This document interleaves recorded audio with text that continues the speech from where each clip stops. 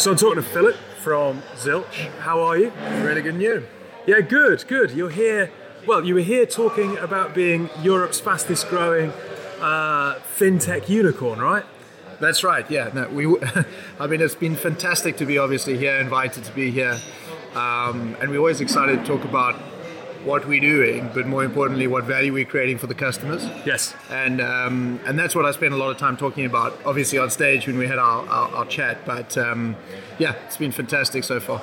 So let's set the scene. We're sat in the hotel lobby. You've got a beer, so that's why there's a little bit of background noise around us. But how did the talk go? Did you kind of get much audience interaction, or was it very much kind of up on stage, fireside chat, or kind of one way? Oh no, look, I mean, Tom was great, and I have to say though, the lights were really bright. So you can't see a lot. So I couldn't see anything, right? I actually said to him when they were asking questions, I actually mentioned, I was like, you must have a headache today, my friend. But needless to say, it was fantastic. I mean, auditorium was amazing. A lot of people into listen. Yeah, it's fantastic. It was great. So, and fantastic questions as well. Yep. So what I find a lot of is when, do quite a few of these fireside chats, which I think are, always interesting because people have always got a perspective and different questions. Yep. But some obviously more this, a standard, oh, well, what do you do? How does it work? This was challenging. So I thought it was really interesting, and hopefully, I hope people who came to watch it really enjoyed it. Let's start off with a standard, uninteresting question. Okay. For anyone who doesn't know who Zilch are, let's just set the scene. Yeah. Who are Zilch? Okay, so Zilch really is, we're in the, a lot of people look at us and say we're in the BNPL space, and a lot of people talk about BNPL these days. We see BNPL as really an evolution of point of sale finance. It's cash at the checkout page. And by the way, some fantastic businesses doing a great job there. Certainly a better way for customers to defer payment than we've ever seen before. Zilch is just so much more than that. And it starts with another evolution of that model. So really what we do is we provide a way for our customers to pay for anything they want, anywhere, and anyhow they like. So customers can use Zilch to pay in one and get cashbacks and discounts. They can hang on to those rewards and build them over time. And then they can use that as a discount to a bigger purchase, or defer the cost of that item over 4 payments for no interest of any kind and no late fees. Anywhere they want. Online, offline, Amazon, eBay, anywhere. And this creates this value flywheel that really is what we think is leading to the success we've seen so far, going from 0 to more than 2 million customers in just 18 months. That's quicker by 2x than companies like Revolut, TransferWise, Nubank. I mean, some businesses that we look up to and go, wow, these are amazing companies. And we've done this in no less than half the time. And it's this value flywheel we think is really resonating with customers. They love the fact that each and every time they transact, they get value out of that transaction. And so that's really what Zilch is all about. Now, with the cost of living crisis and household finances being pinched, I suppose there is an obvious kind of, all right, hang on, buy now, pay later, kind of that makes sense to a lot of people. But I suppose as well as an organisation, you want to promote financial health and making sure that people are kind of really living within their means and understand how to make money work for them. How is there much the kind of interaction that you do on that education side to make people really think about their finances and affordability? Because at the same time you want customer growth, I suppose you also want to engender an educated, kind of well-informed customer at the same time. It's a fantastic question, and the reason it's fantastic is because it will allow me to demonstrate exactly the benefit of the model we have versus the old models. The old models, their customer is really the retailer. And as a consequence of that relationship, they provide a service to the consumer. And so the problem with that is that they cannot answer to both at one time.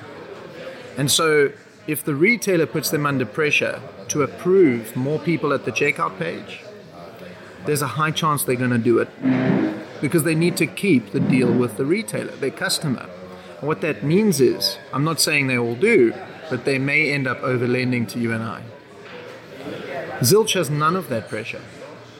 We provide our service directly to the end consumer, And so we don't have a retailer saying you must approve X many people. These are our customers that we bring to retailers. And so what we can do as Zilch is we can really look at you and say, how do we assess your affordability each and every time you transact? We've done a deal recently with Experian. They collect more than 1 billion data points a month. We've integrated that into our open banking, our proprietary data. And each and every time you open our app and use our product, we reevaluate the affordability. Think about credit cards. They came around 1950s. It's been almost 80 years they haven't changed, right? It's about time someone did something about it. And the problem with credit cards and traditional credit is that they assess you one time standing still, and then you get that envelope every 2-3 months saying you want a bit more cash, right? The problem is they don't reassess affordability. So as they onboard you, 5 years later, they're still going off of what they onboarded you. It's ridiculous. It makes no sense. With Zilch, we update our view on you each and every time you spend. And so we're doing exactly this. And so our view is, a lot of people speak about financial health and education. The reality is largely that's failed. Right? Showing people or trying to explain to consumers or customers what they should do for their financial health largely has been a failure. What we think we should do is not put the burden on the customer. We should make sure we understand. We've got hundreds of people, really smart people, AI, machine learning, working on this every single day. We should really understand what is good for you as a consumer right now. And wouldn't that be amazing if we get this right, to be able to say to you, when you use our product, we guarantee we know you can afford it. That'd be pretty special, and that's where we're headed towards. And so we've started trialing our product, which is you look at our product and you want to pay in full. If we look at your cash flow from open banking and we think that's wrong, we'll actually recommend you pay in one. And this is just the first step towards that. So we really do think with our real-time affordability, ongoing and updated, plus, of course, this type of functionality, we really are providing the most responsible way for people to defer payment really the market has ever seen. Now, your talk was about being Europe's fastest growing fintech unicorn. Obviously, very successful growth over the last 18 months. Europe as a regulatory environment, I suppose, where there's data, there's GDPR. Yeah. In London, you're in an area or in an ecosystem, let's say, where fintech is quite well understood. You're about to launch in the States, different regulatory environment. GDPR isn't in place there. And as I understand in my rudimentary knowledge, this might be incorrect, correct me if you need to, but fintechs aren't quite as au fait with consumers in quite the same way there, whereas we're very kind of used to using financial applications on our phones. Maybe the American market isn't. As a founder, how have you found that process? How have you really kind of considered, right, America, new market, different environment, different set of pressures? How have you worked through those challenges? I mean, ultimately, we've gone back to, it might sound boring, but our playbook from the UK, which was, how will we behave when no one is watching? And that's really something we tell every person that joins our business. When you're working late or you're doing something, do it right. Right? And we went and got regulated well before the FCA in the UK announced that they would look at regulating BNPL, almost a year and a half before they announced this. And we had a lot of shareholders, investors say to us, how did you know? What a stroke of genius, this is strategy at its finest. And they were disappointed when I told them I would love to take the credit, but I didn't know. Yeah. What I knew was it was right. This is a debt product. We should offer the customer the protections that they would expect for a debt instrument. That's the reason we did it. We didn't do it because it was easy. We did it was right. And that served us very well. Now, when we think about the US or even Europe, we think about the same way. So a lot of people are still operating in the US now in an exemption. And the CFPB, as we know, are also now looking at this. They're following a very similar process to the FCA. And so, we think that they'll probably arrive at the same conclusion, which is this should be regulated. And so what we've done in the US is we partnered with Cross River, and this allows us to operate under a federal license, nationwide, fully regulated product from day one. And that's what we've decided to do. We have our Californian lending license as well already in the state of California. We intend to get many more. But we are also operating at a federal level so we can go nationwide as a regulated business. So for us, the playbook is do it right. Yeah.